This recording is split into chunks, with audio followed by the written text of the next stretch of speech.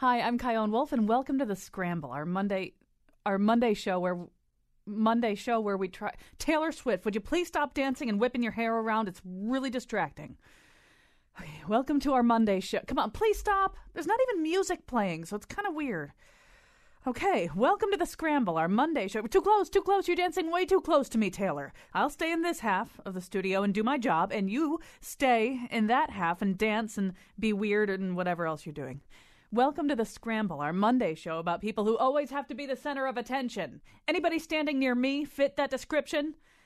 Today on the show, we'll talk about new progressives in the Democratic Party, a new development in Connecticut's fight over freedom of information, and whether it's immoral to watch the Super Bowl. And now he stays up till 10:30 to get lucky. Colin McEnroe. At my age, if it's longer than that, I just have to go to bed.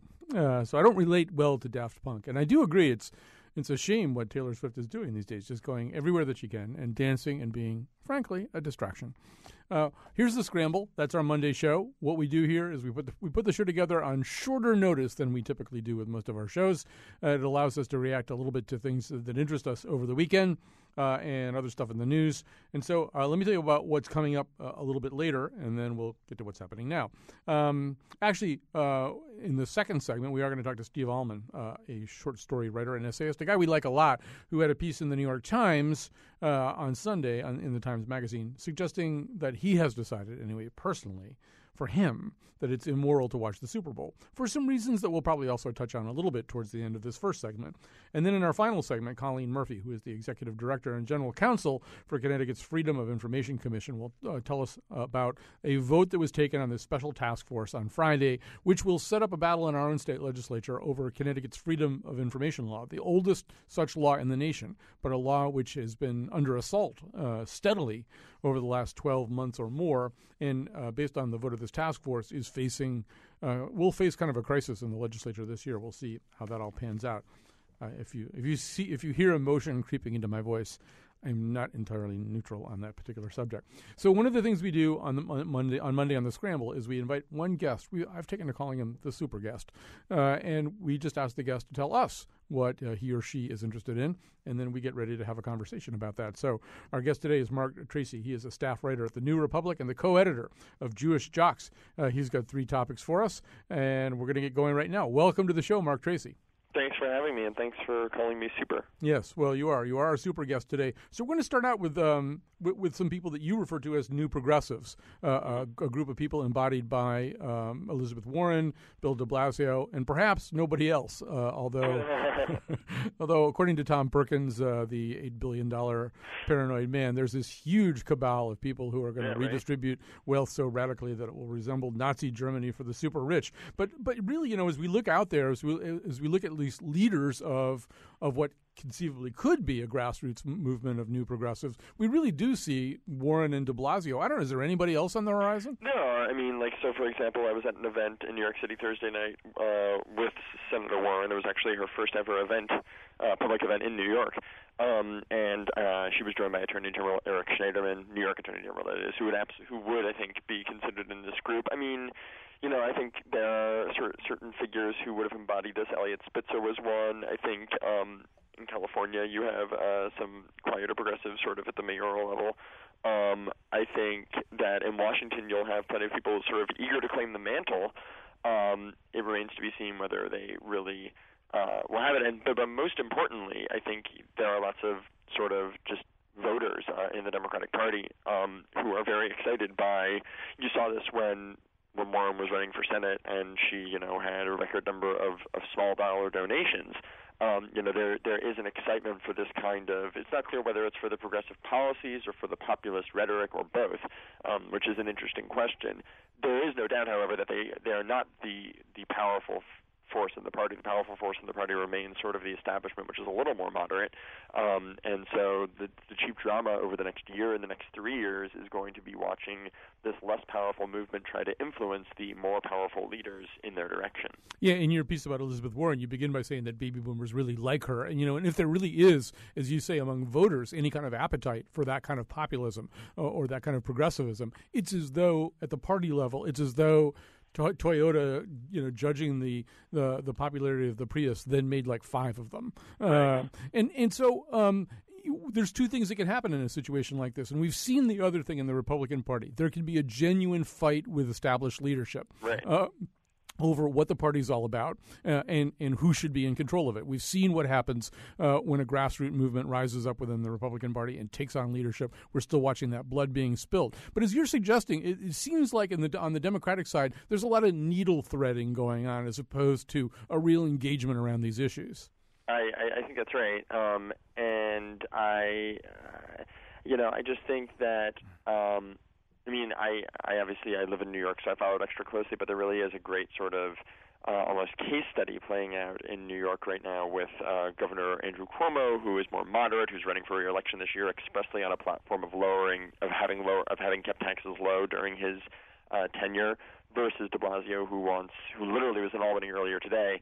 In fact, he's probably still there, trying to urge the state government, but really Cuomo, to allow him to tax the wealthiest, specifically people making $500,000 or more in New York City. And I think that speaks to the broader thing. And the reason I think, this is going to resonate is just the self-interest factor, given the way the recovery from the recession of 2008-2009 has gone, with the benefits overwhelmingly accruing, not just to like the top half or the top third or even the top 10th, but like to the top 1% and to the top 0.01%. I mean, that just leaves a lot of people, by definition, Democrats and Republicans, of course, but among Democrats, it leaves a lot of people who I think are becoming increasingly aware that, there is pervasive inequality and are going to be more amenable to proposals that aim to fix that. Yeah, one of the pieces that Mark Tracy did that was shared with us as we got ready for this was a piece about De Blasio, and kind of comically a piece about how if you want to talk about big ideas, then you also have to make sure the streets get plowed on snowstorms or people get really mad at you. But another point that you make in the piece, and I thought it was a really interesting one which is that De Blasio has talked about a tax on those rich people that you just described in order to pay for pre-K, and that Cuomo kind of countered with an idea of funding pre-K from the state level. And you said that for De Blasio, the tax is part of the discussion, that he wants to have that discussion. He doesn't want the money to come from the state because he wants to have that conversation about whether redistribution is a plausible thing to talk about. Yeah, it's pretty incredible, actually. I may even write about this more because it's continuing to play out as De Blasio, as I say, goes up to Albany. The original argument made by sort of maybe like centrist progressives was that, pre-kindergarten's a great thing, but, if we can get it done without raising taxes, then all the better. And that's a sort of classic sort of like 1990s New Democrat approach, which, for its time might have made at least political sense, and maybe even arguably made economic sense given the sort of structure of the economy then. I mean, that's a debate we don't need to have. This has been playing out. Cuomo says, you don't need to raise taxes because I have these state funds here and they'll pay for pre-kindergarten. And there's some problems with that. It's less funding, for example, than De Blasio's plan would supply, which is obviously important. But De Blasio countered that with, no, I want this tax raise. And then Republicans in New York, and as well as some centrist Democrats, in fact, including Cuomo's people who gave a couple anonymous quotes to the New York Post today about this very issue, were essentially saying, the tax is symbolic. De Blasio just wants the tax for the tax's sake. And, the tax is symbolic argument makes no sense because if it were actually symbolic, then no one would care about it. It does reveal a truth, which is that the tax, we don't need to speak in abstract about it, the tax would raise the income tax of those making $500,000 or more by 0.5%, which is not, it's not literally nothing, but as De Blasio put it in his inaugural address, it's basically the equivalent of a soy latte a day. It's about $3 a day, which isn't nothing. That's money, and, we'd be asking the wealthiest to pay an even more disproportionate share of theirs, but given the way the federal tax structure works, where lots of the very wealthiest actually pay less in taxes than their secretaries, is as famous. I don't think it's that unreasonable. And so, I think the debate that De Blasio wants to have, it's going to be hard to really put it this way. It's easier for me to put it this way, sitting, at my desk at a liberal national magazine, to be sure, is that there's inherent worth in a tax on the very wealthiest when both the tax system and the structure of the economy, and basically everything, just everything, is militating toward the very wealthiest getting more and more pre-tax and post-tax income. It's an inherently good thing, and it's a transfer of wealth. We would be taking it from, the wealthiest by definition, and transferring it to public schools, which is to say, in the broadest sense, it's transferring it from the wealthiest to everyone, and more specifically, it's most likely transferring it from the very wealthiest to not the least wealthy, but the great majority of lower class, middle class, even upper middle class. In New York City, many people send their children to public school, obviously, and that's not just poor people who do. And that seems like a reasonable thing to stand for, and it's in fact exactly what de Blasio ran on and won overwhelmingly on. I'm going to make a smooth transition to our next topic because, there's a certain group of Americans who are probably listening to this conversation and saying, what do you mean there's only two new progressives in all of Democratic leadership? There's mass socialism descending on us constantly all the time from the Democratic Party. Now, the people thinking that are often people who watch Fox News. And Fox News is sort of back in the national conversation for a variety of reasons. Gabriel Sherman's got a new book out about Roger Ailes and the creation of Fox News. And then in New York Magazine, an article that you pointed out to us, but we always read Frank Rich anyway. He talks about whether or not Fox News is really as relevant as we make it seem. In other words, if you watch anything from Saturday Night Live to The Daily Show to a lot of contemporary journalism, and to say nothing of MediaMatters.org, correcting Fox News, blocking some of the things that Fox News has to say seems very, very important. But Frank Rich makes the argument, and other people have made it too, that really this is kind of a downturn time for that medium itself, for cable news networks. How important ultimately is Fox News going to be in the next 5 years? What's your take on this? I mean, my take is, we have to distinguish in terms of importance. As a business enterprise, Fox News remains as relevant as ever. It's, extremely successful, and Roger Ailes deserves, frankly, a lot of credit for that. He does good work for News Corp, and which is actually what he's paid to do. The argument, however, which has been made, really, I mean, God, I don't even remember the first time I heard it, but we saw it in that documentary in 2004, which was excellent. We've seen it before that, and then, in more recent years, it's been people like Gabriel Sherman, who argued, both in his new book and also in a 2011 New York Magazine piece, that sort of Roger Ailes was actively hurting the Republican Party, basically, that, Fox as... The argument was that, Fox is basically the ringleader of the Republican Party. I mean, there was one point during the 2012 cycle when something like half of the Republican candidates had at one time been on the Fox News payroll. But, right, I think the new way of thinking about this is probably accurate, which is that, as Frank Rich argues, the days of Fox News' overwhelming sort of influence are probably waning. I'd even take it a step further, and I wrote this maybe a week or two ago. The analogy I had was actually, if you know about what's going on in the House of Representatives, you know that the House of Representatives is going to be Republican, probably at least until 2020. Not to predict too far in the future, but the reason for that is that in 2010 there was redistricting, and Republicans controlled a lot of state legislatures, and they gerrymandered lots of safe seats. So now you have lots of seats that are sort of very safely Republican and very out of touch sort of with the direction the country's moving in. They're older, they're whiter, and they're more conservative. And in fact, that's an almost exact sort of demographic of Fox News. And in fact, it's really the exact demographic of cable. Fox News has the oldest viewership. It has a average viewership, I believe, of like 68. 68, yeah. But MSNBC and CNN have a median viewership, median viewership of 60. It's not like it's spring chickens watching them. Fox News is basically a gigantic gerrymandered district, so that's great if you're Roger Ailes and your job is to, continue doing your job at Fox News and at News Corp and have Rupert Murdoch continue to like you for making profit for his company. Fox News is going to do well because it's identified a base and it serves that base, and it does a great job serving that base.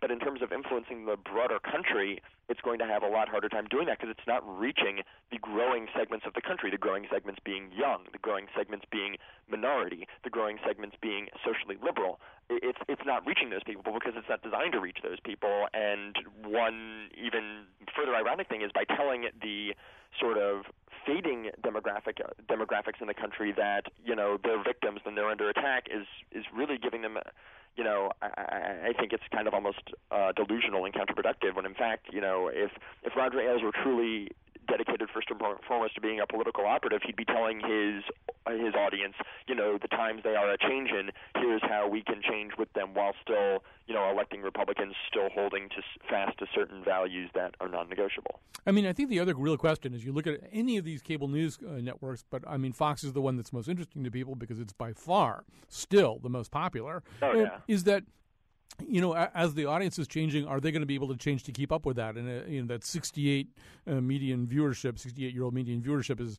a bad sign for anybody. Then you look at, I was looking at the Neiman Journalism Lab site today. They talked about the fact that last year CNN's audience, 40% of it was mobile. In other words, looking at CNN on mobile devices, which, and that's not even with CNN necessarily having done a fabulous job tailoring itself for mobile devices. And so, to whatever extent, Fox is still a creature of Roger Ailes, who's very much a creature of television, doesn't really think digitally all that much. You just wonder how prepared any of these entities, but particularly Fox News, is for the next stage of the digital revolution and the turning away from traditional conventional television watching. I think it's a great perspective, and by the way, that figure is similar to the New York Times. New York Times gets about 40 to 50% of its traffic from mobile, and I mean, I think that's absolutely right. And again, television, cable news has, I don't know if this will be true forever, but for the immediately foreseeable future, for the, let's say, medium-term to short-term, long-term future, cable television is going to remain a lucrative business. So in that sense, again, mission accomplished for Roger Ailes, and in fact, it almost creates a false incentive for him, assuming his incentive, look, maybe Roger Ailes actually doesn't care about the direction of the National Republican Party. The reporting suggests otherwise, but let's say hypothetically he didn't, and his goal is solely to make more profit from Fox News, then, God bless him, and, I mean, not literally, but, then he's doing a good job for that, and that model is going to work in the foreseeable future. But it's kind of a weird, it's the exact wrong incentives if the goal of Fox News is, in fact, as it probably is to some extent, to sort of be a sort of breeding ground and a rallying place for conservatives. Moving more on, investing more in mobile, for example, might not be the smartest short-term business decision. That requires a big investment. You're probably putting it on for free. Ads for mobile are not remotely as lucrative as, television ads. So that's probably not a great short-term financial investment. And, it's Fox News is a member of a company that has a bottom line and has owners and shareholders interested in the bottom line.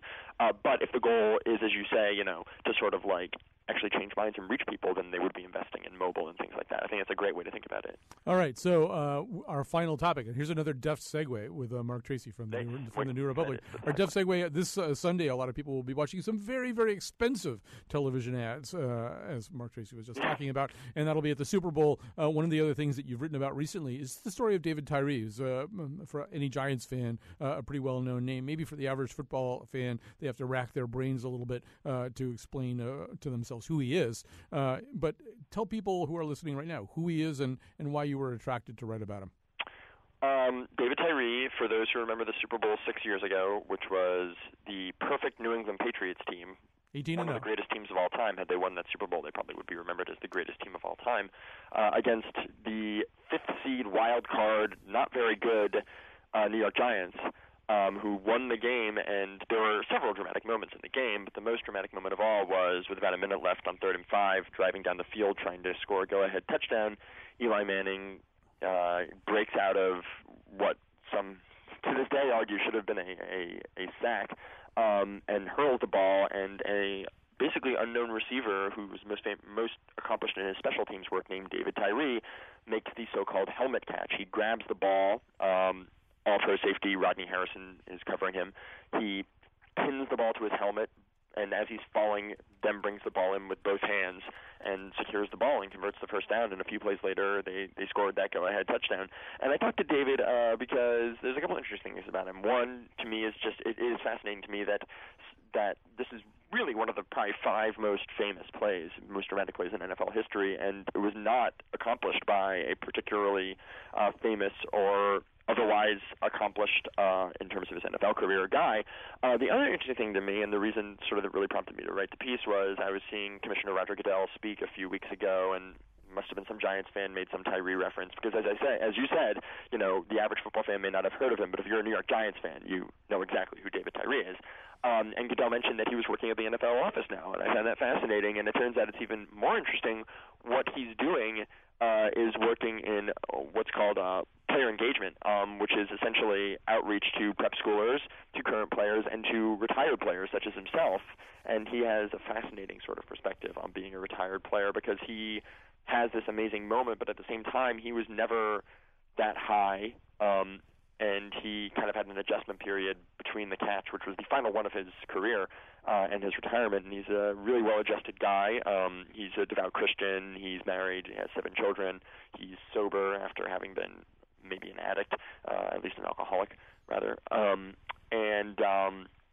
He's just an interesting guy, and it was a pleasure to sit with him and to write about him. We're going to have to wrap this up, although I just did want to observe that one of your quotes from him, he says, "We live a life of invincibility while we're playing, because when the contract is right and the money's coming in, you don't feel like you have need.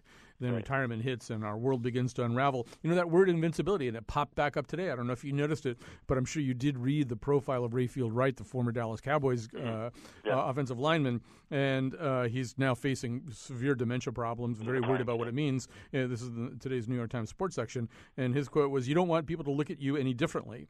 When you've been at the top of the NFL, you don't want people to know. You're supposed to be tough and invincible. Yeah. So if something's wrong with you, you try to hide it," which is exactly what I did. So much of that invincibility is starting to unravel for a lot of different players. Which is insane. No one's invincible. I mean, it really tells you a lot about the mindset. No one's invincible. It's amazing. Yeah. Mark Tracy, we're going to take a break here. We're going to come back with Steve Allman talking about why he's not even going to watch the Super Bowl this year for reasons having to do with what we just talked about. Great to have you as our super guest. Come back again someday, and we'll be back with Steve after this. Everybody knows that I'm a legend. I'm a leader 'cause I'm on my own league. I'm a legend. I'm a reverend. I'm a leader. You just heard us end our previous segment with Mark Tracy with a conversation about the NFL, and we're going to bleed from there, and perhaps literally bleed from there into a separate conversation. Steve Allman, who's been a guest on this show many times, is a short story writer, essayist, author of 10 books, including the award-winning Candy Freak, which we've discussed with him, and also God Bless America, which we've also discussed with him. On Sunday in the New York Times Magazine, he had an essay about whether or not it's immoral to watch the Super Bowl. And I'll just read one quote from it, because I really think he kind of distilled something that's been on a lot of our minds, but maybe not in a way that we could put so eloquently into words. He says, "The struggle playing out in living rooms across the country is that of a civilian leisure class that has created for its own entertainment a caste of warriors too big and strong and fast to play a child's game without grievously injuring one another. The very rules that govern our perceptions of them might well be applied to soldiers. Those who exhibit impulsive savagery on the field are heroes. Those who do so off the field are reviled monsters. The civilian and the fan participate in the same basic transaction. We offload the mortal burdens of combat, mostly to young men from the underclass, whom we send off to battle with cheers and largely ignore when they wind up wounded." Steve Allman, let's back up a little bit. A lot of this is occasioned, first of all, by your own experience as a young fan going back to your childhood, and then the understanding that's seeping in with all of us about what this game does to men's bodies and specifically their brains, right? Yeah, like a lot of people, in writing the piece, I knew that it made me uncomfortable. It made all my football-watching pals uncomfortable. But the data is out there. The journalists have been covering this, and it's gotten to the point where even so the casual fan knows at this point that just because of how big and strong the athletes have gotten in the nature of football, just as a product of routine play, not some dramatic catastrophic injury, but just routine play is enough to put players at serious risk for this chronic traumatic encephalopathy, which is a form of dementia. So that was what happened to Junior Seau. Clearly had that. His brain was autopsied, and it was revealed that he, like a lot of other former players, suffered from this. And it's also become clear that the NFL has done everything they can as a company you would expect a major, huge corporation to do, to not specifically say we've got to get serious about this. These employees are getting brain damaged by playing this game, but to really delay and obfuscate and stonewall and minimize the problem. And so at a certain point you say, well, okay, so how does it all run? Well, it runs because guys like me and maybe guys like some of your listeners basically decide to not worry about the fact that we're watching people engaged in a form of entertainment that is lethal to them, or we make the rationalizations. They earn lots of money, they're adults, they know what they're doing, it's dangerous to be a coal miner or whatever else. But for me, it just got to a point where I was like, I just feel like I'm taking part in something that is complicit, in something that's immoral. And every American and probably every person on earth in some way or another is complicit in stuff that's immoral. But it felt really weird and creepy for me to kind of just be consuming this, what I knew was dangerous violence. Unlike video games or a movie where you can say, oh, well, it's just an escapist fantasy. No, that Junior Seau really did kill himself. And these other athletes, Mike Webster, whoever it is, early signs are that there'll be a whole new generation of athletes, NFL players, who really do suffer from early onsetting dementia or other forms of neurological damage because of their play, and that's gotten harder to ignore. You may not have seen it. It just hit the New York Times this morning. They have a profile of Rayfield Wright, a former offensive lineman of the Dallas Cowboys. That same story. And, Steve, it seems to me that there's a whole spectrum of responses to this. On one end of the spectrum, you have, as you kind of suggested, a whole bunch of people who just aren't thinking about this very much, or to whatever degree they think about it. They enjoy the game. They understand that the NFL has put in place some concussion protocols that are more extensive and more precautionary than what existed in the past. They may even, if they paid any attention at all, know there's a settlement on the table, although the New York Times columnist writing about it today called it a shameful settlement, and the judge has actually rejected it already as too small. But anyways, there's a whole bunch of people who just say, screw it, I love the game, I don't know, concussions, whatever, it's part of the game. But then I think the spectrum kind of unravels from there and goes forward, and so there are people like you on maybe the opposite end of the spectrum who just said you can't deal with this anymore, and you don't want to be complicit in it. And then there's like this whole bunch of other people, including me, who I understand everything that you understand. I'm probably about similarly informed to you about the consequences of this game, but it's like Brokeback Mountain or something. I just can't quit it yet. Yep. And I think that's also the case. You describe an encounter you have with, I think, a neighbor of yours who says, don't take this away from me. Tell that story a little bit. Well, it's just, he's a guy who was an amazing football player. He's physically a large guy, and we play catch, and I'll be like 20 yards away from him, like heaving the ball with my arthritic shoulder, trying to get it to him, and that's just a warm-up toss for him. And this guy who is unbelievably physically agile, and he's big. He's 6'4", 250 easy, and he's just, you sort of see him and go, that guy could play at least at the college level, maybe in the NFL. And in fact, as a kid, he was extremely good, and it was clear that he was somebody who just had those gifts, was just given those gifts. That's part of the reason we watch professional sports, because certain people are given a kind of gift, and then they hone it and get better and better, and they make unbelievably graceful, intuitive decisions. And we all wish that we sort of had that kind of physical grace, but also sort of power of concentration. So I totally get that. I'm a huge fan of the game. But for Sean, he also basically had the experience of hurting people. And at one point, he told me a number of stories in which he injured players. He was about 10 or 11 years old, but one in particular where he hit a guy, sort of the star running back of the other team, and the kid fell on the ground, and Sean was certain that he killed him. They couldn't bring the kid, couldn't get him conscious with smelling salts, and the coaches ran out into the field, and the kid's parents ran out into the field, and Sean, who's a very sensitive guy, was literally just weeping about this, and at the same time trying to understand, or trying to hide from his teammates who were congratulating him on this amazing hit, trying to hide from them that he was really traumatized and upset that he thought he had killed this kid. So you really kind of think about what you're having to put aside. As a fan, it's pretty small. You're sort of watching it on TV, but you think about the players themselves. Well, they're being told, economically and socially and in terms of their own identity, this is really how you succeed. You have to be the most vicious. You have to put out of your mind that that's another human being that you're hitting hard and trying to get off the field, out of the game in a state of terror and maybe injury.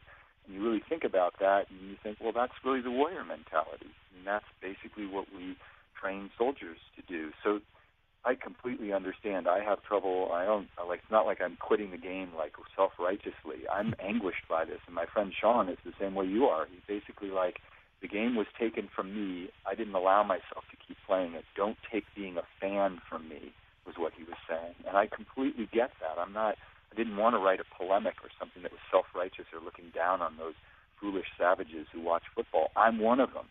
But it's also true that at a certain point you get a certain amount of information, and it's really hard at that point, knowing that, if you want to live with yourself, to say, yeah, it's really more important that I enjoy this afternoon and unwind and so forth. That's really more important than the fact that the guys I'm watching make these plays, that there's a significant chance that not because they get into a big collision or get a concussion, but just the accretion of 10,000 subconcussive events is going to cause them to be brain damaged. It's really hard to if you're really looking at it, it's hard to say, yeah, actually my leisure time is more important than that. So now you're making me and Sean feel really bad. And I think one of the things that's happening is... But I feel bad. I'm not doing anything to you that I haven't done to myself. I understand. I think one of the, rather than there being an abrupt change in American attitudes, I think it's going to be a gradual one. And I've noticed it in myself this season. I happen to be a Green Bay Packers fan for obscure reasons. This year, this fabulously talented tight end, Jermichael Finley, from whom we've been expecting great things, never quite seen quite the season we think we're going to get out of him. But he got leveled a couple of times, and the second time that it was clear he had a concussion the first time, came back a few weeks later, got leveled again. This time it was a neck injury, and I was watching him lying on the field, and I was thinking, I watched this game, why? But then I think the other thing, and I think this is truer now with some fans, one thing that I was thinking is, don't come back. Don't come back to this game. Go home. If you're okay, go home, play with your kids, never play football again. I hope the Packers don't let you back on the field, which they're apparently not going to do. I mean, maybe that's the first change, and then, a year goes by, another year goes by, and gradually, I don't know, we may not get to your stage of enlightenment about this quite as quickly, but I feel like I'm on some kind of journey that probably ends right about where you are right now. Well, it's interesting. I'm getting, some angry emails about this, as you would expect, and they all are sort of saying, you're high and mighty nonsense. It's the nanny state. You're a wuss. It's all kind of crazy macho sort of Fox News garbage. But I'm not enlightened about this. What I feel is that I have been a participant. I support economically, and the reason that Jermichael Finley is going to come back is because he's done this all his life. It's his identity. It's his sense of who he is within the environment of the NFL. But the reason the Green Bay Packers are going to allow him to come back, or even encourage him to come back, is because it's a huge business. Even the most enlightened of teams, right? The Green Bay Packers, the least capitalist of teams in the NFL. Actually, they're not letting him back. They're not going to let him come back. It may be because of what you're alluding to right now, which is they are not conventionally owned by, commercial ownership. Anyway, continue. Right, but at a certain point, you have to see what I came to is realizing, well, you could sort of say, well, you stay involved as a fan and write letters to the league and so forth. Maybe they'll change their policies. And it's like, what corporation does that really work for? The only thing that is going to decrease that I feel is going to cause the NFL to change is if it hits them where they actually live in their pocketbook. And enough people start to say, you know what? Until you clean up your act, we don't want to be party to this, even though we love it and we get it and we're all savages deep down and you're connecting us to that. But you know what? I don't need to see another concussed father on the field this season, or at least I don't want to see one every game, because it feels to me like I'm seeing them every game at this point. So it's sort of a feeling of like, well, I'm participating in that system, just being a fan, especially with the NFL, where so much of the revenue does come from just passive $5 billion for the TV rights. So it's not just that we're, going to sort of write a letter to the editor. I felt like, well, wait a second, if you really want to affect change and get them to clean up their act and have a game that is, I don't mean that it's going to be touch football, but they're really going to take it seriously and say, you know what, we have zero tolerance. When a player seems like they're at risk or have taken too many hits, we're going to make sure they no longer play and they're not let back on the field, and we're going to put a bunch of other rules in place that really have teeth to prevent this risk of brain trauma. That's not going to happen until a significant number of fans say, I'm not giving you any more of my money, because that is what drives it. Last question, Steve Allman. What will you do this Sunday? Will you be sort of aware in a nagging way that you're not watching the Super Bowl, or will you just go through? Will you schedule some special activity, go to a movie or something like that to distract yourself? Yeah. Or? Well, I have 3 small kids, so I'll be being pummeled probably and concussed by my children. But it is an issue, and I do think about it, because the other thing about football in general and the allure of it is, it's a way mostly for men, but also just for people who are fans more broadly to connect. It's kind of the lingua franca of American masculinity.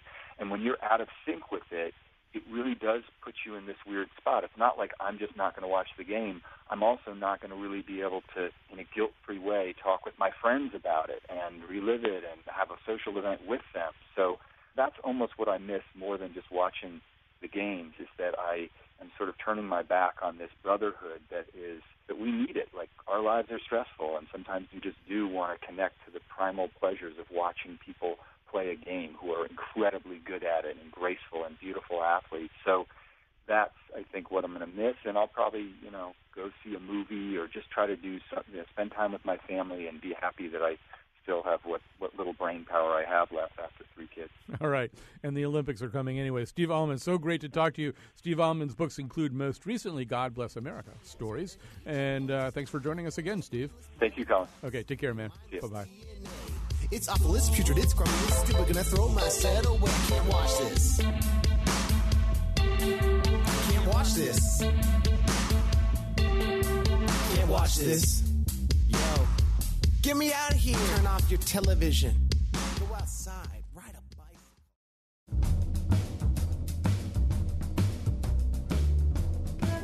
How about if I close my eyes during the game and only watch the commercials and mainly just show up for the chili?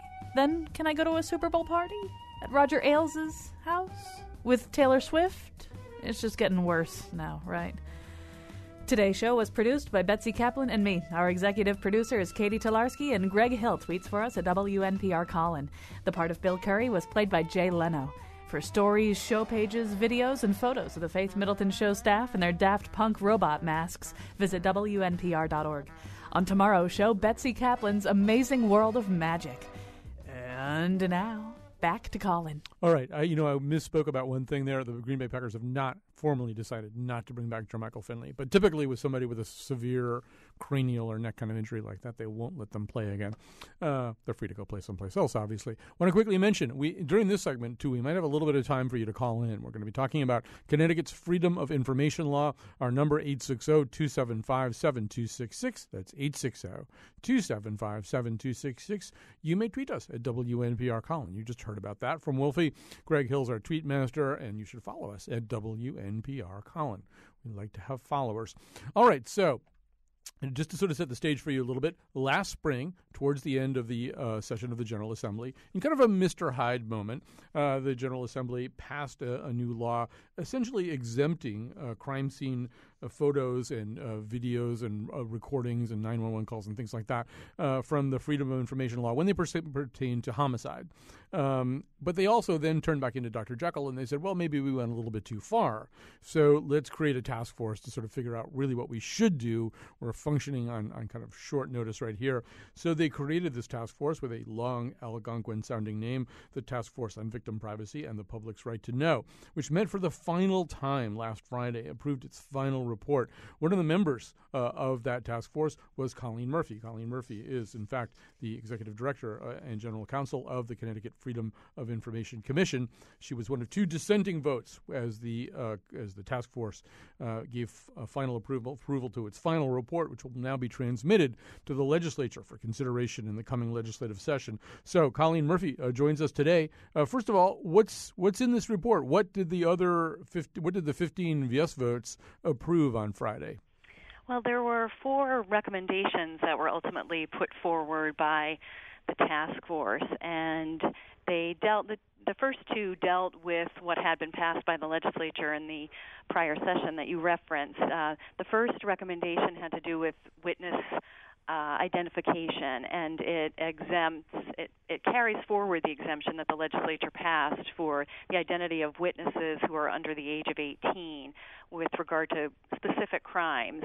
Then the second one is probably the largest recommendation, and it involved those photos, 911 calls, video, and any other images related to homicides. And the task force recommended that those records, whether they be images or audio recordings, would be exempt, but they provided a construct, a bare construct, if you will, of how to access those. short of obtaining copies of them.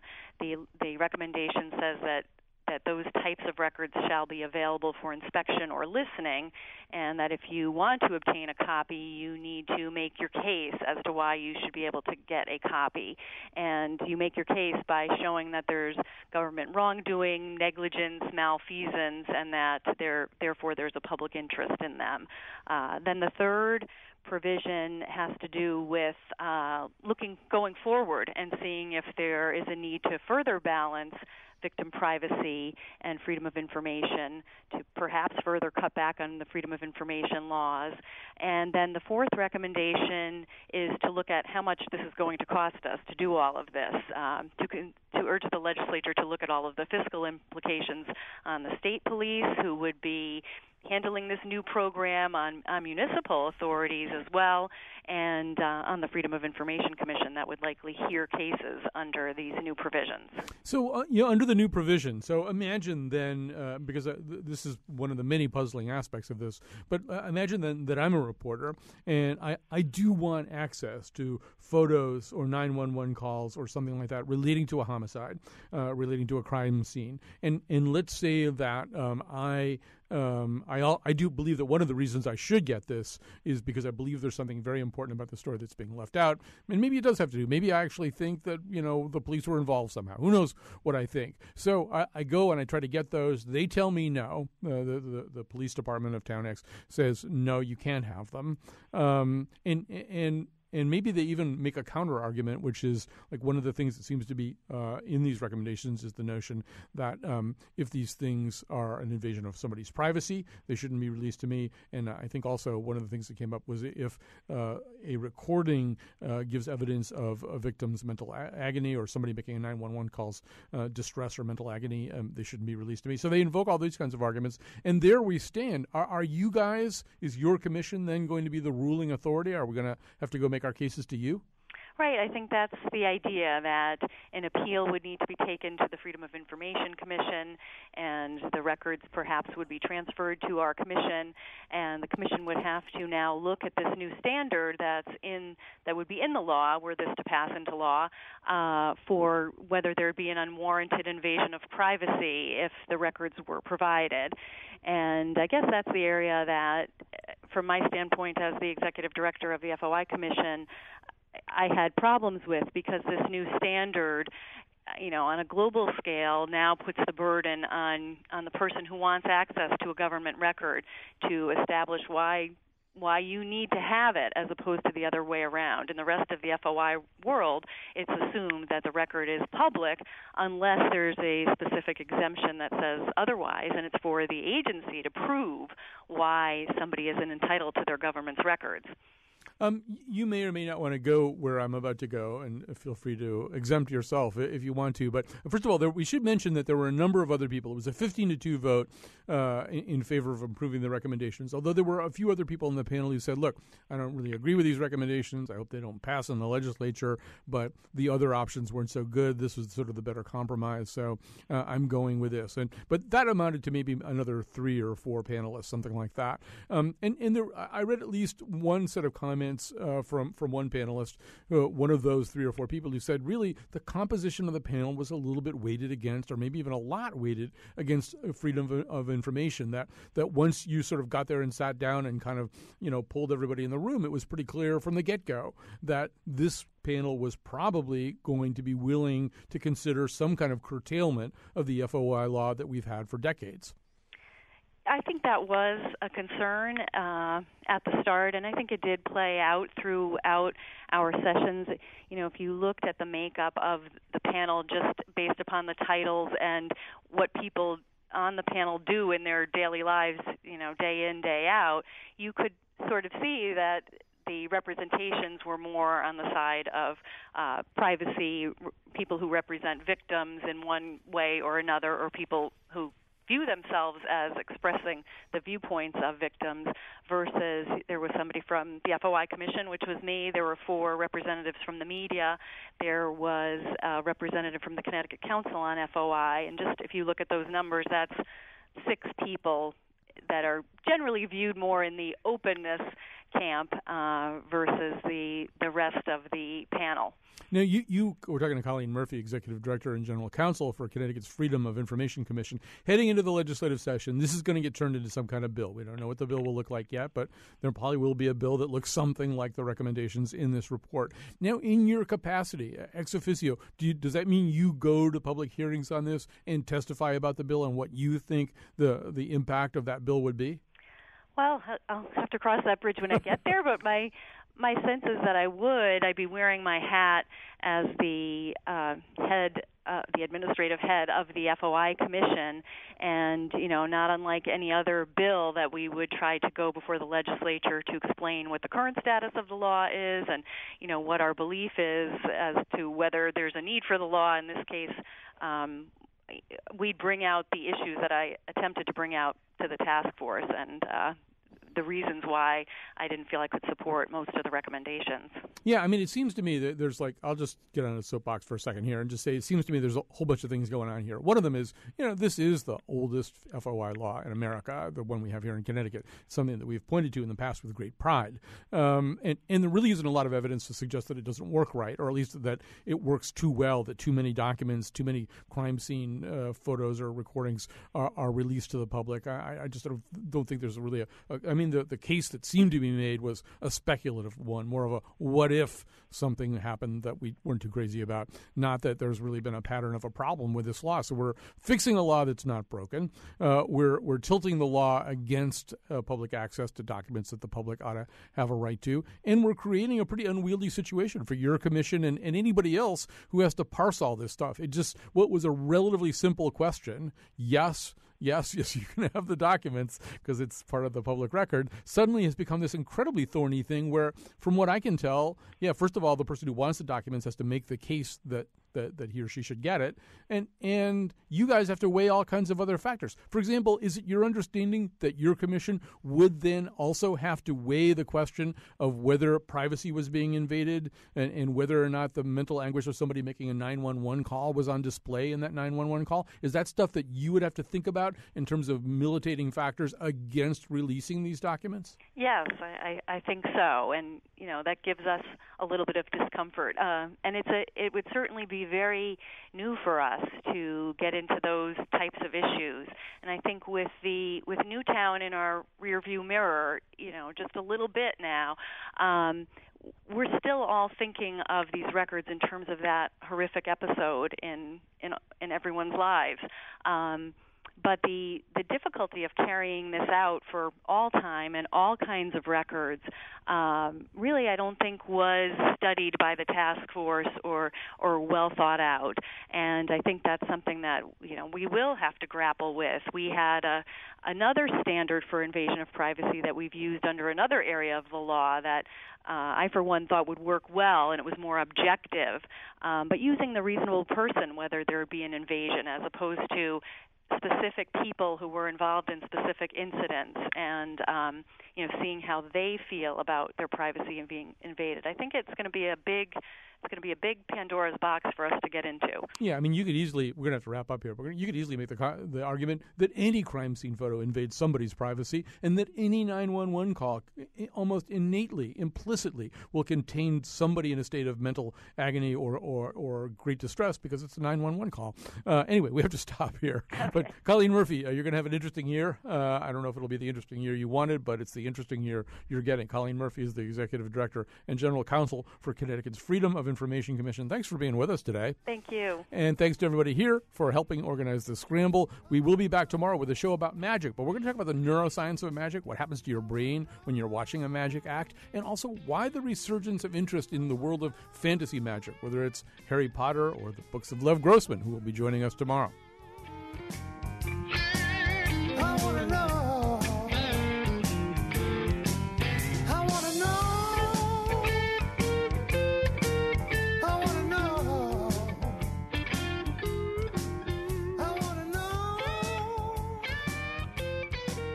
I wanna know. I wanna know. And the Grammy goes to Taylor Swift. Thank you so much. Actually, Taylor, I'm sorry, the envelope was wrong. The winner was Weird Al Yankovic for his album Polka Party Remixed.